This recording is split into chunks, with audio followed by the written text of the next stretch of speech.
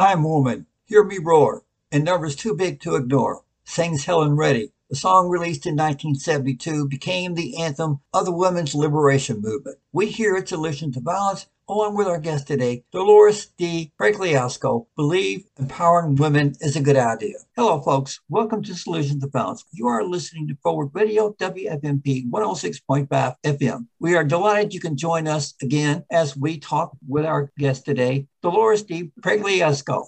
I'm Jim Johnson. My co-host is Jamie McMillan. We are your hosts for Solutions to Violence, a broadcast of and sponsored by Forward Video. The following is part of WFMP's public affairs educational programming. Views are expressed are those of our guests and not the station.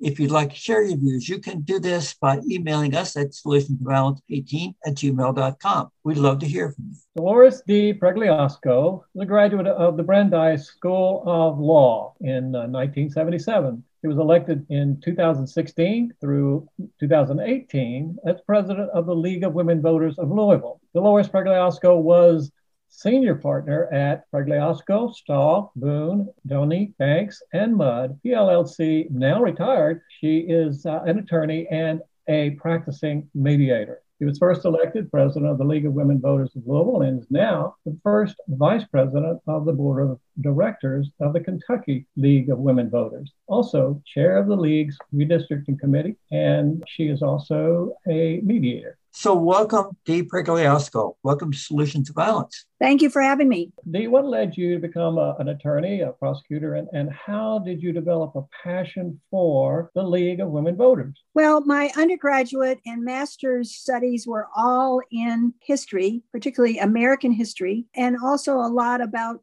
the history of the United States after the Civil War. And so I have always been interested in voting issues in relation to the civil rights movement, especially. And through that interest and that work, particularly as I was winding down my practice, I actually had joined the board of the local league, before I became president. I knew that this was a way I could use my skills, both from my study of history, interest in all of that, interest in voting issues, and my legal background to work as a volunteer with the League of Women Voters, who I've always supported, even when I was not a member, a long time ago. So that's how I got to it. I think the second thing to tell you about that would be the League of Women Voters is nonpartisan. We don't support candidates or parties, but we do support issues, our policies. And it doesn't matter to us who proposes those policies or those, who's behind those issues. If it fits with us and what we believe and what we stand for and what we have studied and then taken a position on, then it doesn't matter to us who that is. We will speak out. So that's what I want you to know, especially. And then also, even though it has the name, the League of Women Voters, we are open to all people age 16 and above. And I emphasize that, all people. And we have a substantial number of men who are members, and we have men on both the local board as well as the Kentucky board, and there are men on the national board. And if you join the League of Women Voters, for example, in Louisville, you're going to automatically be a member of the state league, and you'll automatically be a member of the national league. But specifically for Kentucky, you can go on our website, lwvky.org, or you can do the same for the national. You can go to lwvus.org. And then Louisville also has its own website, the same thing, LWVL. And you can find, I will tell you, reams of information about policies and positions and things that we're working on. So I hope that gives you sort of a little introduction as to how I got involved. Okay, so Dee Pregliasco, tell us a little bit of the history of the League of Women Voters, how to get started, what's the purpose? Okay, as you might know, or some people would know, last year, 2020 was the 100th anniversary of the National League of Women Voters, and it was also the 100th anniversary of the League of Women Voters of Louisville. Obviously, this organization was in its infancy prior to 1920, when the amendment giving women the right to vote was passed by all the states, in other words, ratified by the states. But that movement was 70 years plus in the making. So the seed for having an organization such as the League of Women Voters had been going on on for a long time. But specifically, after the amendment was ratified, giving women the right to vote, and this was all women, even though there's a bad history associated with that, because we know that Black women were, because of what had been going on all over the country, but particularly in the South, did not really get the right to vote as they should have. What was realized is that women who had not had the experience of voting, except in some local elections and school board elections, even in Kentucky and various parts of the country, they needed to be, they felt, and we still do, because one of our goals is to educate voters. So the idea was that this organization would help women, and then ultimately men, obviously, but help people to educate them about voting and voting issues. We have some wonderful stories about people who, after 1920, they weren't sure what to do. Where do we go? How do we do this? What do we do? What do we tell people? How do we sign up to vote? How do we register? Because they had never had any experience. So since 1920, what the League has been doing is continuing to educate themselves and voters on all the issues, whatever they might be. So for example, both statewide and locally, in addition to what the national does, we will have forums, we will have meetings. In other words, letting voters know these are issues out there. Here's what these people say. Here's what these people say. We want you to be educated as a voter and as a citizen. But the women have sometimes been misunderstood or discounted and more often hidden role in American politics. What are some ways that women have helped shape politics and government and American political landscape? Well, I think probably two ways primarily. One, obviously, would be the fact that they can vote and therefore can choose candidates and can choose people who are elected for office. And I think we as citizens often forget that the people who are elected and have these offices, whether it be national or state or local, what they do affects our daily lives. So women being involved with their interests, which are both, they're interested in international things, they're interested in national things, local things, and then obviously what affects them and their families, that's part of their role. But I think the other part of it is that I'm not sure without women, and even before they voted, they were part of those progressive groups in the early part of the 20th century that pushed for example, child labor laws, wage laws, all kinds of laws that affected people's daily lives, and particularly, whether they could even live and have a life. So they did that before they got to vote. And then after, with the right to vote, you will see that a lot of what some people call them women's issues, we actually like to call them human issues or citizens' issues, because they affect men, women, and children all over the country, all over the world. And so the push for those kinds of things has had its most emphasis, including, as you know, such examples of, because you talk about violence, think about Mothers Against Drunk Driving, a tremendous organization that has changed the landscape in regards to how we view drunk driving. And as a former prosecutor, I can tell you when I first was a prosecutor, that didn't happen.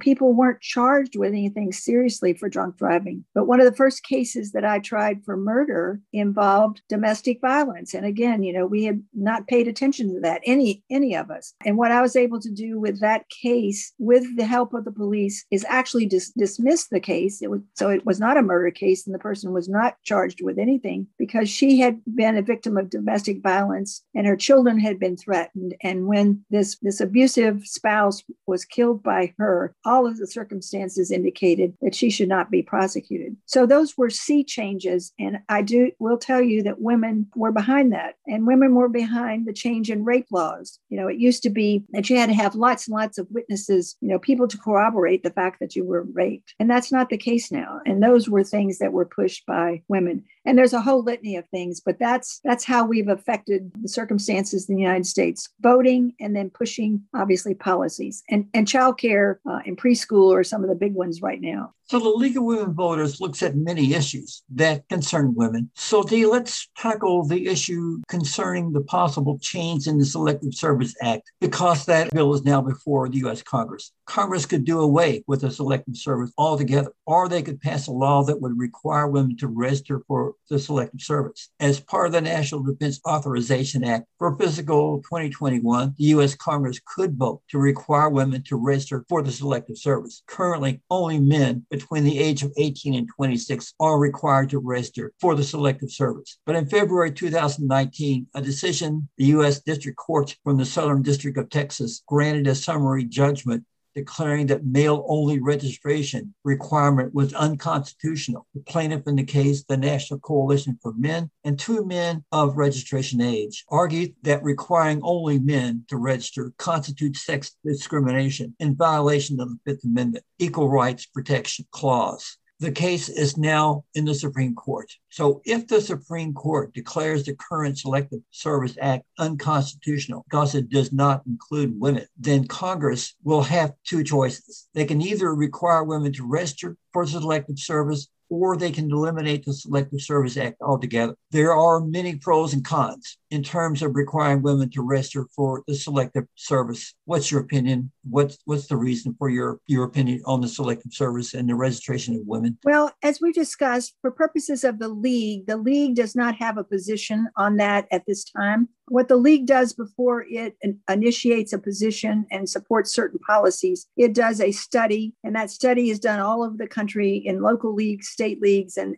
through the National League, and then tries to come to consensus. Yes, we are going to support A, or we're going to support B, or going to be against A, be against B. So the League of Women Voters, nationally, state, and local, has not done that study. As a person, as an individual, I, Dee Pregliasco, I support what I would call selective service. I call it national service. I think men and women in the ages that you talked about should take part in national service. And that would not just be military service, but it could be all kinds of service. We can look to the past with the Conservation Corps that there was. We have Teach America now. In other words, all of the kinds of things that young people could help us do in our country to make not only a better country in the sense of the service that they would give to local communities, state communities, and nationally, but what that would do also for them as citizens and understanding that we are all communities and that we're all in this together. So that's my very personal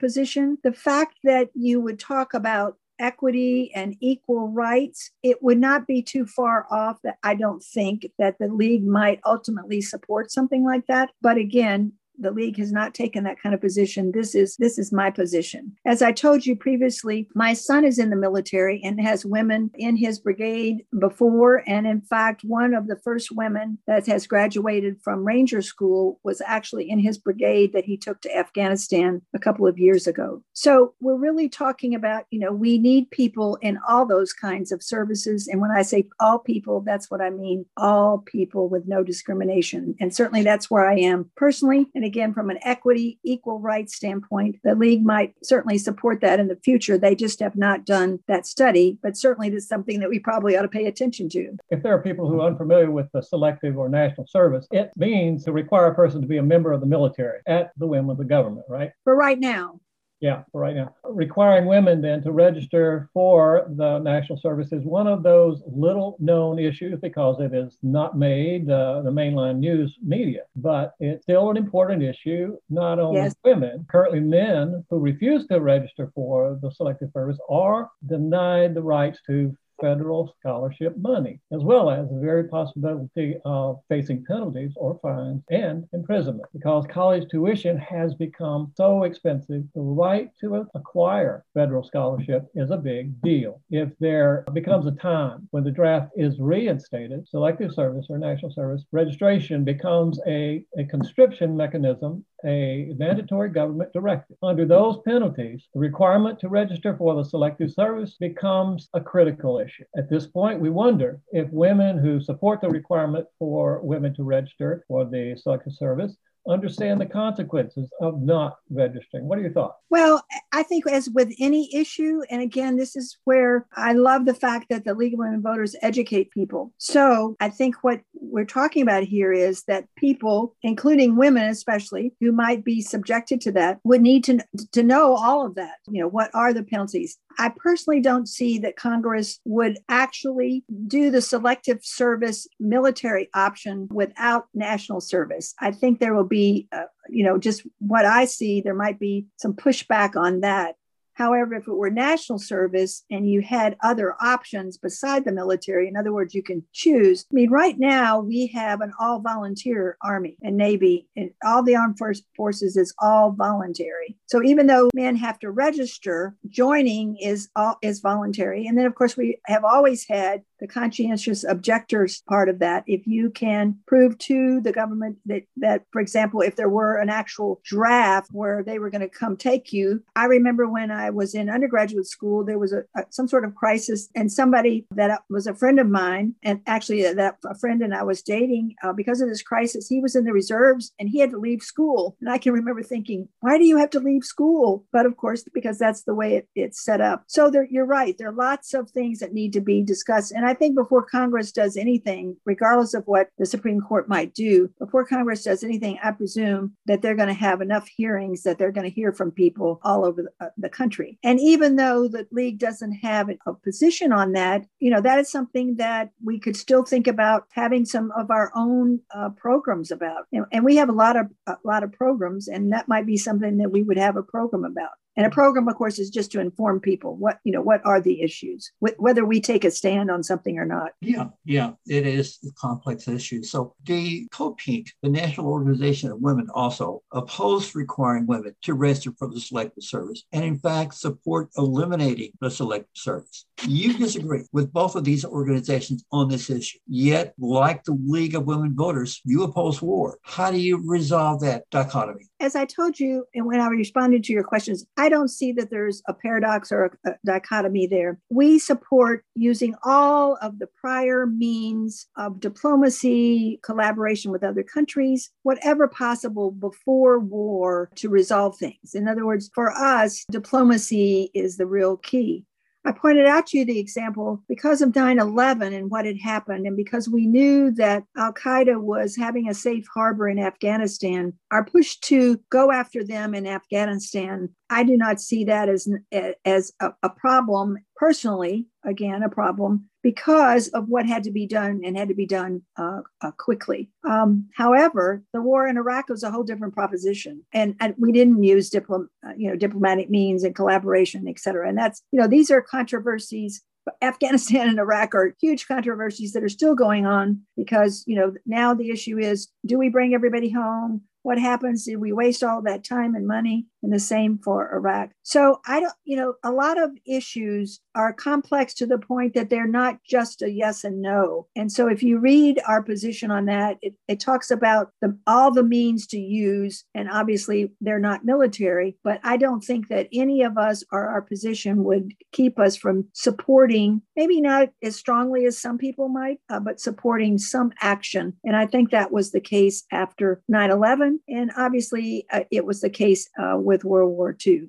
We could argue for hours about, are there such things as good wars? I mean, war is a horrible thing. And my son, who's been deployed 11 or 12 times, it's his job because he's a all volunteer and been in the Army in 30 years. But, he's not going to praise war at all. And I don't hear many of our real military leaders praise war. It is a form, the military is a form of security. And unfortunately, we know that there are problems in the world that might need the use of military. Hopefully not. I've been a pacifist for a long time, but sometimes it might be necessary. Okay. Another argument in support of requiring women to register for the Selective Service is a claim that the military draft should be reestablished. Some argue that a military draft results in anti-war protest. In other words, protest pressures on political leadership to end the war or decide not to engage in a war. But U.S. history demonstrates there can be a different result of protest. What are your thoughts on that? Well, each of the wars that the United States has been involved in has resulted in some level of protest, some greater than other. Obviously, I presume, looking at you all, I'm going to make some assumptions, and me too. Obviously, the biggest one for us is Vietnam. And actually, the good war, World War II, which had the most support, still had people who were against it. World War I, which was of course, misnamed at first to be the war to end all wars, had a huge amount of anti-war sentiment and protest. And I personally believe that we did a lot of terrible things to German Americans and Italian Americans because of that war and protests, and passed some what I would say were terrible acts. And even with the good war of World War II, what we did to the Japanese is just reprehensible. And as a child and as a student of history in high school, and even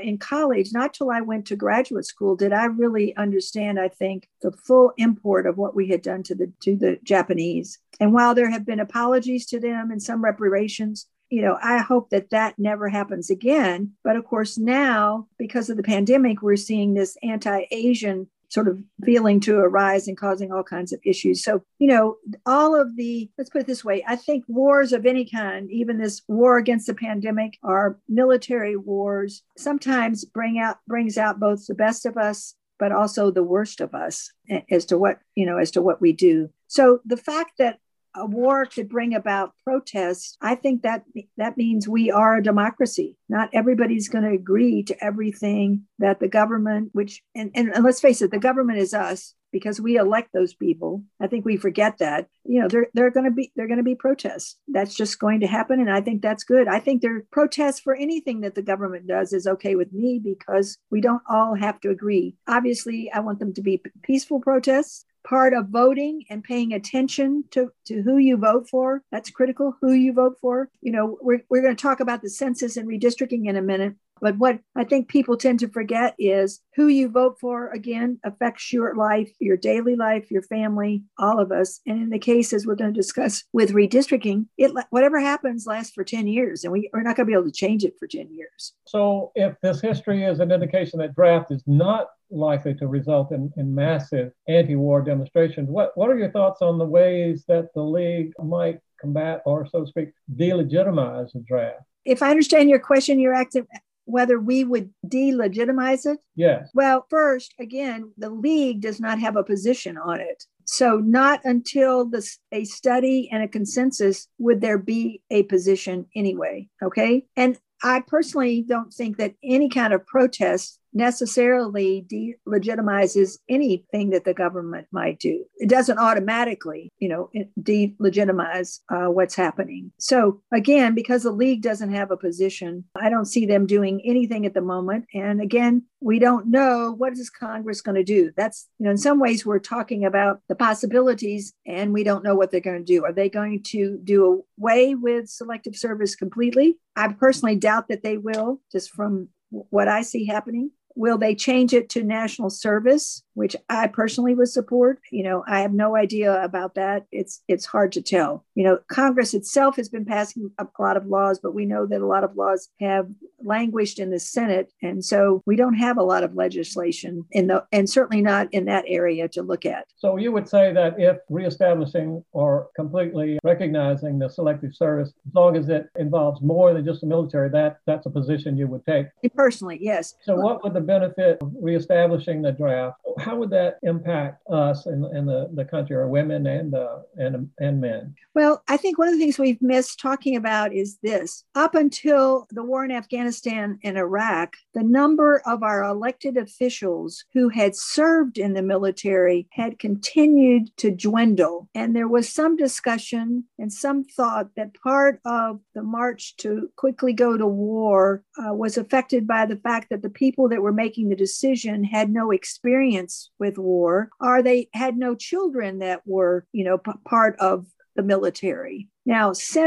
what we've seen is since the war in Afghanistan and the war in Iraq, we have an increasing number of Iraq and Afghanistan veterans who have been running for office. And I see that for all of the negatives you might associate with war and with Afghanistan and Iraq, I see that as a positive. Now, that doesn't mean there's not disagreements. There are some of those war veterans who have run for office and been elected that I agree with, and some that I don't agree with, some that I consider to be real warmongers instead of people who understand, the complexity of war and how it affects us and the problems of war. So I think that that's something that we need to pay attention to also. And I will tell you, among my friends and colleagues and relatives, with two exceptions, my son is the only person that any of those people know who has any connection to the military. And that is indicative of our society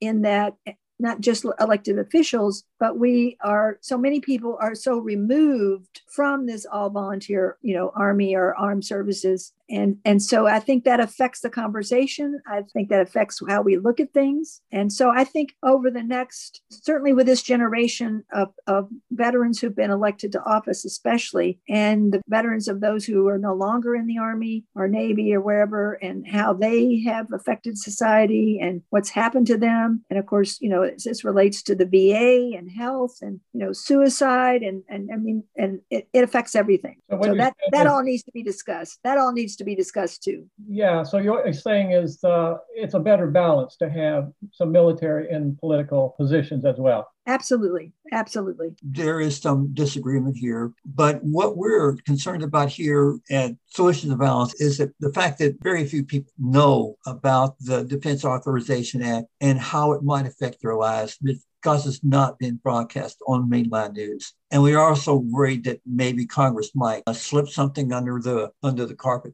that people are not aware of in a backroom situation. So the reason why we went into the discussion on that issue, selective service and including women, is hopefully to inform people that this bill is now before Congress and they need to pay attention to it. Yes, absolutely. And I would agree with that. Okay, so let's change directions here, Dee Pregliasco. The Louisville Courier-Journal published an op-ed in their April 3rd, 2021 community forum entitled, quote, "To end gerrymandering, GOP and Dems could cooperate," end quote. The op-ed was penned by Fran Wagner, the president of the League of Women Voters Kentucky. Fran Wagner claims that here in Kentucky, both the Democratic and the Republican parties have gerrymandered state and legislative districts to favor their political parties. First, explain the basis for redrawing legislative political district boundaries and why gerrymandering is such an undemocratic process. Of course. So keep this in mind.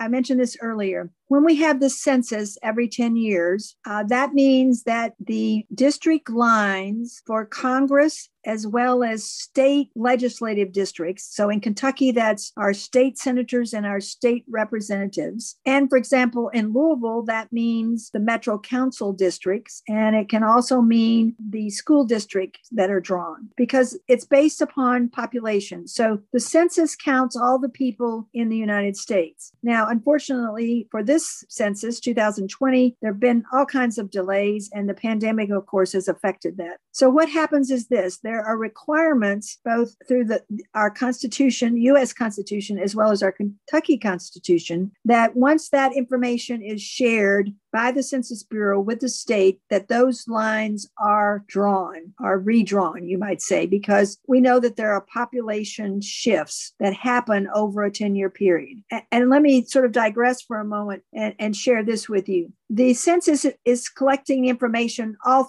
throughout the 10 years, even though there are these final numbers every 10 years in those even numbers like 2010, 2020. What we know in Kentucky is we're pretty sure that we haven't lost enough population that we will lose a congressional seat. If you've lived in Kentucky long enough, you know that we used to have 7 congressional representatives. Now we only have 6. We have 2 senators because every state has 2 senators, but we only have 6 representatives. So we're pretty sure we're going to keep those 6 representative seats. But what we do know is the I-75 corridor in Kentucky and the I-65 corridor in Kentucky show increases in population. Eastern Kentucky and most of Western Kentucky are showing, and then obviously some patches here and there, but they're showing decreases with some exception. Bowling Green has been growing slightly, and so has Callaway County, where Murray State University is. Northern Kentucky also some. Louisville is sort of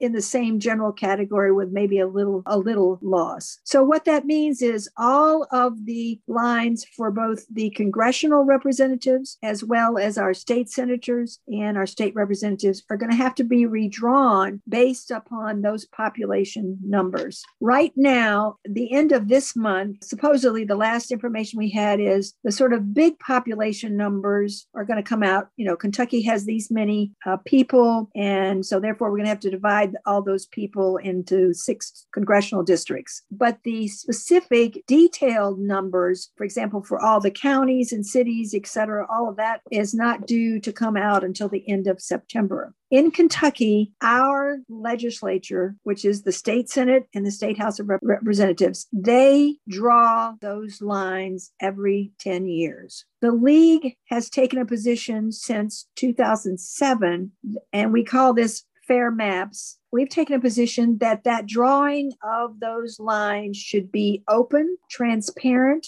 with public input. And that's been our push, especially probably the last 4 or 5 years. None of us, including the league, were probably paying attention as we should have in the past. And when we weren't paying attention, that's when the gerrymandering takes place. Gerrymandering, a lot of people know that, but they don't know how that is related to redistricting. Elbridge Gerry was a Massachusetts politician who drew a district that looked like a salamander. And so that's how it became called gerrymandering. Kentucky's legislature was controlled by the Democrats for close to 40 years. In 2010, because of the change in voting, the Republicans gained control of the state Senate, and the Democrats still controlled the House. So part of what we say to people is all over the country, including Kentucky, there have been bad acts by both parties.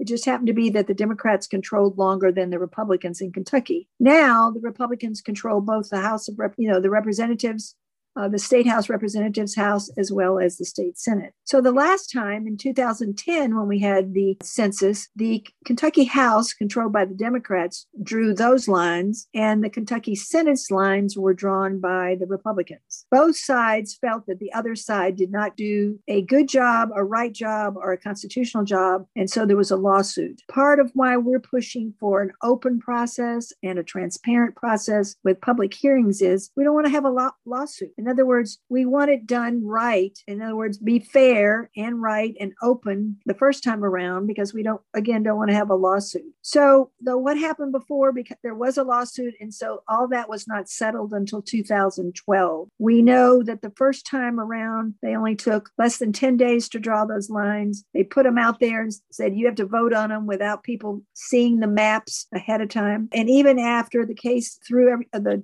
court threw everything out, and they had to redo it, they did it the same way. We want whatever maps they draw, whatever maps might be proposed, and we've actually have a computer program to do some possible maps. We want those to be published ahead of time so that people can talk about them and look at them and say, yes, this works for our community, or it doesn't work for our community. Because the Republicans are in control now, they're going to do both of them. We just don't want it done in a dark room in the basement of the Capitol without any input from the public. And yes, we didn't pay attention before, but we are now. And whoever draws them can be, what I say, can be the good guys and do it right, so we don't have any lawsuits, and so people can say, hey, we've been heard. And let me give you one example locally and one example out the state. The city of Hopkinsville in Christian County is a very compact city, but the way the lines were drawn, they have 3 representatives. It's not a huge city, but they have 3 representatives. So their house could be in one district, their school or work could be in another district, their children could go to school in another district, they could work in another district. I mean, it makes no sense whatsoever and should not have been done that way. In Jefferson County, we have a Senator Higdon, who has worked with the league. I'm not saying he's a bad person, but he represents a little small part of Jefferson County, and that Senate district goes all the way down to Casey County. Okay. So it's sort of this ribbon that just includes a little bit of Jefferson County. And if you look at a map in eastern Kentucky, there are all these ribbons or necklaces of beads of these, these counties that are strung together. And of course, that makes it harder for people to contact their legislator, to travel to their legislators' meetings for that legislator to do that. Sometimes the legislator lives in the county that's the furthest away from all the others, and it's just a terrible situation. But there might be some counties that it works for those people, and they should have a say and say, yes, these lines that you've proposed work for us. So that's sort of the basics. I know I've said a lot and you'll have some more questions. So as you know, I'm very enthusiastic about this. I can talk about this for 5 minutes or hours, but I think that will give you something to start with questions. And keep in mind, whatever happens, whether they do it with openness or not, it lasts for 10 years. And we don't want it to be done just to help one party or the other, to go into a precinct and say, do you want this street or should I take this street? Thinking about the opposition, thinking about how we can keep the opposition from running. And of course, what it's done is it's meant that the primaries are the most important race, not the general election. And it shouldn't be that way. Voters should choose their representatives, not the representatives choosing the voters. Dee, isn't one of the arguments that the redistricting is based on population and making sure that each district has the same amount of people in it? Is that one of the arguments? Well, that's what has to be done. So, for example, the state, for purposes of the congressional representatives, if we have, let's just use if we have 4 million people in Kentucky, those districts, based upon where people live, have to be drawn to include the closest possible number, that you can get to that make all of those 6 districts equal. And that's true for the state representatives and true for state senators. So, for example, in Jefferson County, because we have huge swaths of land, whether it be the airport in UPS and the Fair and Exposition Center, Ford or GE, where there are very few people, obviously drawing those lines is a little more complicated. And there's some constitutional requirements. They have to be equal. They should be compact. In other words, they shouldn't be drawn out in these long lines like the gerrymandering. Also in Kentucky, one of the things that happens is that once a county is divided, and based upon our population, there are going to be a lot of counties that are divided. There's no rule that keeps them from dividing it up as many times as they want to. So, for example, in Jefferson County, we have 18 state representatives. Half of those representatives represent Jefferson County and other counties. So that's a huge division.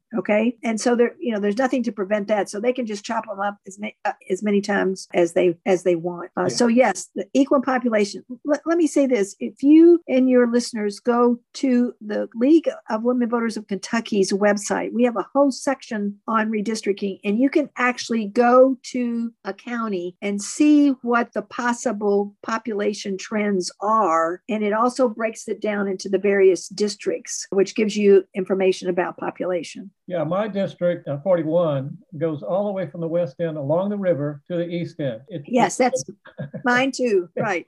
Now, keep this in mind. Communities of interest, which include racial minorities, have to be, under the Voting Rights Act of 1965, have to be guaranteed that they will have the right to elect a representative of their choice. And so that's part of where that long district of ours, 41, comes in. We, with our Maptitude technology, computer technology, have drawn some possible maps using the old numbers. We don't have the new numbers yet either. And we can share those with other people. And we think there's a better way to do just some of those particular maps that you're talking about. And again, we want input. In other words, the people should be able to say, hey, this doesn't work for us because of this, or this works for us because of that. What we recommended, let me tell you what we had supported. In last year's legislature, January of 2020, we actually introduced a bill that would set up an advisory commission and have public hearings in at least 12 places all over the state so that the legislature could gain that information. That was in January of 2020. Obviously, the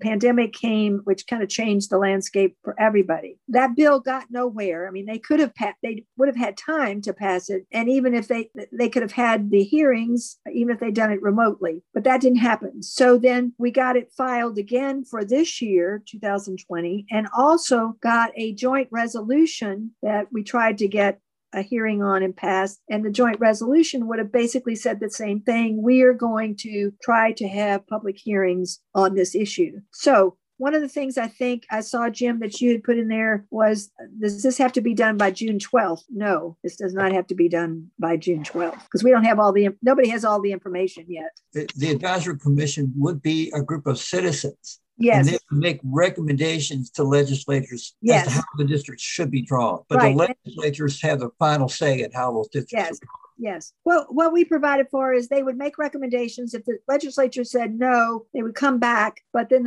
when they went back the second time, they would still have the final say because that's what our Constitution says. To change that to an independent commission, which about 15, 16, 17 states have, it would take a constitutional amendment. And we can only put so many constitutional amendments on the ballot at any one time. And so our goal was to at least temporarily try to have an advisory commission and do this. And these people would be appointed by the legislature, but for example, they couldn't be related to a legislator. They couldn't work for a legislator. They couldn't be a candidate. In other words, really the role would be to get people who were knowledgeable about the state, but then also people, just ordinary citizens could apply. So, and we want people, for example, there are experts at all the universities who have computer programs and know about demographics and know about, where people live, all those that expertise. They could draw maps and say, hey, what about this map? So that's what we've done. We've done possible maps. And as soon as we get the numbers, we're going to do possible maps again and hopefully to get the legislature to consider them. Okay, so you're saying the deadline for redrawing those districts is not early June. No. So there is time, if not to establish an advisory committee, at least to get maps drawn by professors and legal women voters to legislatures to consider. Right. Or anybody. There are actually some free programs on the internet that, somebody who's really good at that could wind up and saying, hey, what about this? And we are continuing. Let me tell you part of our effort, which started last year and continuing this year and will until the maps are redrawn, is we are doing PowerPoint presentations on all of these issues to groups all over the state, university groups, Kiwanis groups, Rotary groups, chambers of commerce, religious groups, churches, anybody. In fact, if any of your listeners have groups that they would like for us to present all of this information to, we'll be glad to do it. We had our first in-person one since the pandemic this Tuesday in Frankfurt to this group of state retirees. And so we've started doing that now that people are vaccinated, but we can still do it. Got 3 that are coming up in the next 2 weeks that are all virtual. And this is part of our educational effort. And this is what we would be doing, educating people about, okay, this is why we need to pay attention. Okay, whatever happens is going to last for 10 years. And so we need to pay attention to this and have an open, transparent process. And we have been and continue and will continue through the rest of the year to reach out to legislators to talk about this. So can people request those educational sessions through the website? They can do it through their website, but you can give them my telephone number and email, which Jim has, and they can call me direct, or they can do it by contacting the league through the website.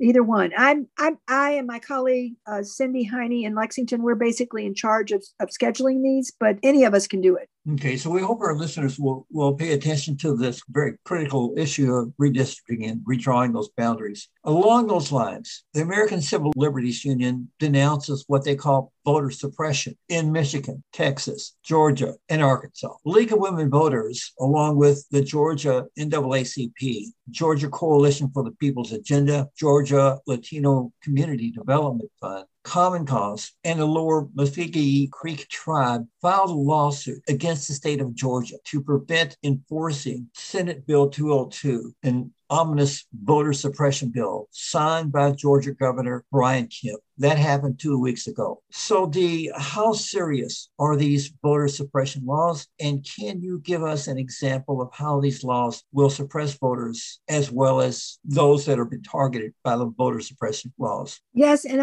I'll give you some background of even here in Kentucky, but here's what I'd say to you. It seems to me that all of these laws are bottom line trying to keep people from voting. And our position is if you've got policies and positions, you need to get those out to everybody and try to get as many voters to vote for your positions, your issues as possible. But yet all of these things to me, and I think to the league, are geared toward keeping people from voting. And we know that all of them, everyone that I've read about, are all pretty much to trying to keep people of color and poorer people from voting also. So let me tell you what we did in Kentucky, and certainly we support what the league is doing in Georgia. First off, there was, we know that there's not fraud. That's just sort of the numbers of cases of fraud. And actually, some of them are even just mistakes, like the poor woman in Texas who voted in the wrong precinct and wound up spending some time in jail, and she didn't know she was at the wrong precinct, and they let her vote. I mean, that's unbelievable. Talking about the Trump-Biden presidential election, when you said there was no voter fraud. Yes, right. I say no. There's nothing that I've read, seen, anything that we know from all of the officials, et cetera, including the ones in Georgia, is it was not a fraudulent election. But let me talk about Kentucky for a moment. So last year, we knew that the governor and the secretary of state, they set out special rules for purposes, because of the pandemic, for the primary. We supported all of those, which was no excuse, for example, no excuse absentee ballot. I voted that way. Nobody was vaccinated last year. So that was, that should have been done, and we supported that. We had a concern that and particularly as the pandemic was going on, that we couldn't wait until after the primary to see if they were going to make some special rules for the general election. So prior to the primary, the League of Women Voters of Kentucky, the ACLU, the Urban League, and the NAACP filed a lawsuit because we wanted to make sure that what was done in the spring for the primary was going to be done for the fall, so that, again, there would not be what we would consider to be voter suppression, a way to keep people from voting. And, sometimes voting can be complicated as far as the process. Not that don't know who you want to vote for, but just the actual action and process. As it turns out, and I'm pretty sure we made the Secretary of State mad, but we just didn't know, are they going to work out something? As it turns out, the governor and the Secretary of State didn't do everything that we would have liked, but they did enough that we dismissed our lawsuit. And I think that people know, and we were actually hailed from all over the country, that our process was very good. It helped people. There wasn't voter suppression. So in that sense, we were lucky. Okay. And the new voter bill passed by the legislature this session in January and February of this year, it didn't have everything in it that we wanted, but we're okay, satisfied, and nobody's filed any lawsuits again. At least we're not involved, and I don't have any information that anybody else has. We would have liked to have had more days of early voting, more examples of no excuse absentee voting, but overall, we can live with it. The voter ID with a photo, or a photo ID, that was passed the year before. And so that's a done deal. But then this gets us to, and I know one of your further questions is going to be about former felons getting their rights restored. And so I can talk about that too. I think that what scares us the most is, and this may sound like, oh, really? Are you really that scared? Yes, because we, so many of us lived through the Jim Crow laws that finally were tackled in the 60s with the Voting Rights Act. But we know that there have still been, especially for people of color, situations in all of these various states to try to make it harder for those people to vote. My example that I really hate is Alabama, because, for example, what they did, and it wasn't just last year, people would get their license, their driver's license, at a license bureau. And under the motor voter bill, which is a national bill, you could register to vote when you went and got your driver's license. Alabama closed a huge number, and I want to say 60, but I'm not sure of that, numbers of those licensing bureaus, and they were in predominantly Black majority counties, of which Alabama has a lot. All right, what does that tell you? I mean, to me, they're not even being subtle about it. One of the things that we know from the case from North Carolina that ultimately was decided by the Supreme Court and said, we're not going to get involved in gerrymandering, which we actually think was a wrong decision based upon the precedents that there had been. In other words, now if you have a gerrymandering issue, you've got to go to your state court. You can't go to the Supreme Court. But in that case, Russo versus Common Cause in North Carolina, as the district court judge said, with precision as though they had a drill. What they had done when they drew those districts was to go into precincts, and this affected all of the communities of color and poor communities in North Carolina, separate them so they would not have any power. I mean, again, they were not subtle about it. So I see all of these laws and these attempts that are going on now. They're not subtle. They're just as straightforward as they can be. We want to keep people from voting. Yeah, especially poor people and African American people.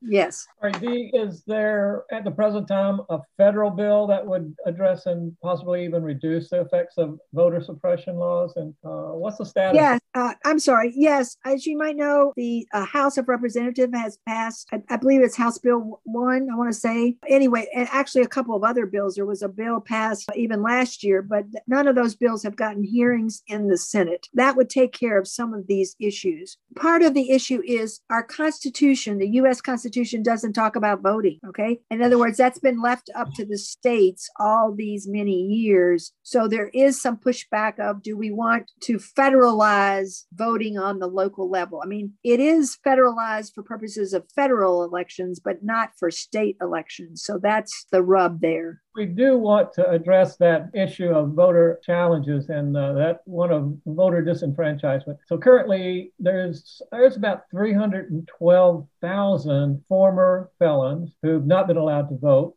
as a result of current Kentucky law. Curry Journal recently published an op-ed by Nikki Rothwell. That was in April this year. The title is "I'm Living Proof of the Power of Redemption Through Restored Rights." Rothwell tells a dramatic story of cycling in and out of jail as a result of substance abuse. This was before being released on a 5-year probation plan. Okay. In the op-ed, Rothwell explained, and this is a quote, "Having my voting rights restored, like graduating from college, created a drive within me to advocate for more substantive change." Those voting rights she is writing about were restored by a commutation that was an order by Governor Beshear. By the Kentucky state legislature has not passed a law that will allow felons who have served their debt to society, a law that would allow restoration of the former felons their voting right. What is the purpose of disenfranchising those who have completed their legal sentence and have done what society's asked them to do, required them to do? Where does the League of Women Voters stand on the issue of disenfranchisement? Our position is all of those people should have their voting rights automatically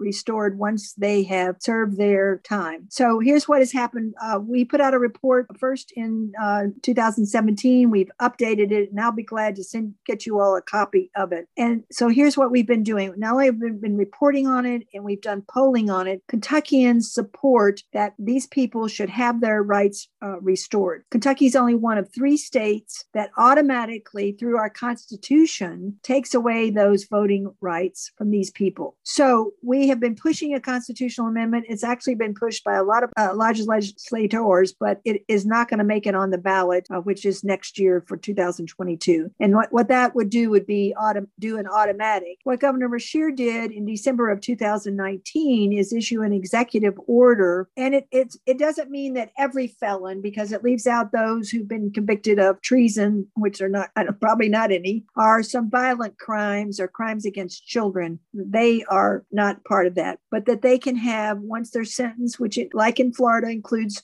any fines paid or any restitution, they can have their rights restored. So we've had a campaign going on since way last year because this happened again in December of 2019. We have been involved in all kinds of activities with all kinds of other groups, the NAACP and the Urban League and religious groups, all kinds of civic organizations, to get the word out to those people, and they can go online actually and find out if they are eligible. And we also, there is a group that's been working on helping them getting voter IDs too, because it doesn't matter that their rights are restored. They still have to register to vote and have the proper documents. So we have all kinds of information. We've been working, as I said, with all these groups to make sure that these people know whoever they are. And they're from all over the state, though there's a larger number from Jefferson County and Fayette County. Here's one of the issues you want to say to people who might be against this. Ultimately, these people, if they, they could vote for you. They could vote for your party. So we've been pushing that. We're still working on it. And we've had press releases and working with, as I said, all kinds of groups. There's just no reason. If you have served what we said you should serve and done what you should do, then there's no reason. What's really interesting is 2 points. In some states, even if you're a convicted felon, you can vote. And even in Kentucky, if you are in jail, but you haven't been convicted, you can be registered. Maybe you already are, but you can be registered and can vote. We were going to work on that in Jefferson County last year until the pandemic started. We had already had the Louisville League had some preliminary plans of how we could go in and find out who needed to be registered, who was eligible to be registered, and then to help them. They have to obviously file an absentee ballot, but the pandemic just sort of squashed all of that. So absolutely, that is a huge issue for the league nationally, the state, locally, and for all kinds of groups. And the polling that we have done in Kentucky is over 70% of people in Kentucky support that people with those convictions should have their rights automatically restored. So sort of like the bail project, which you may have had some discussions about, one of the things that we're investigating is the bail project or another group able to help people to make sure that their fines are paid. Because right now, as far as what I understand, in Kentucky, you still have to have paid whatever fine. If it was restitution, you would have had to have paid your restitution. Okay, so Dee, real quick here, because we're out of time, what other issues is the League of Women Voters concerned about? But big issues that we haven't covered? Well, yeah, we have positions on the environment. We have positions on the criminal justice system. We have all kinds of positions on housing, on children's issues. You name it, we do. And of course, racial issues. In fact, when I became president in 2016, there had been a lot of killings that summer. And that August, we had a big racial justice forum to start talking about all these issues and have had a continuing committee to talk about that. So all of those, again, and you can go on the website to see what all of our positions are. You name it, though, except for the Selective Service, which we've talked about, all kinds of children's issues, criminal justice issues, environmental issues, housing issues, health issues, all of those. And we regularly have programs on those. And unfortunately, they used to be in person, but they've been online recently. And recently, the Louisville League has put on several programs involving land reform and zoning in Louisville. And again, educating voters. So we're not just about registering voters and getting them out to the polls. We're all about educating them, because that means they're good citizens. Voters should be citizens who know what's going on. So, ladies and gentlemen, we are out of time. The Vice President of the League of Women Voters, Kentucky, has been our guest today. We want to thank Dee Pregliasco. It has been our pleasure for us today to have you join us on Solutions to Violence. To listen live stream, visit us at forwardradio.org and click on Listen Live Now. The Solutions to Violence program featuring Dee Pregliasco will be placed in our WFMP archives Wednesday, May 5th, 2021. To visit our archives, go to Forward Radio website at forwardradio.org. Choose Program Archives, then the Solutions to Violence program that features Dee Pregliasco. For more information and a scheduling of programming that will surprise and delight you, maybe even challenge you, visit us at forwardradio.org. I'm Jim Johnson. My co-host is Jamie McMillan. Thanks for joining us in our exploration of solutions to violence.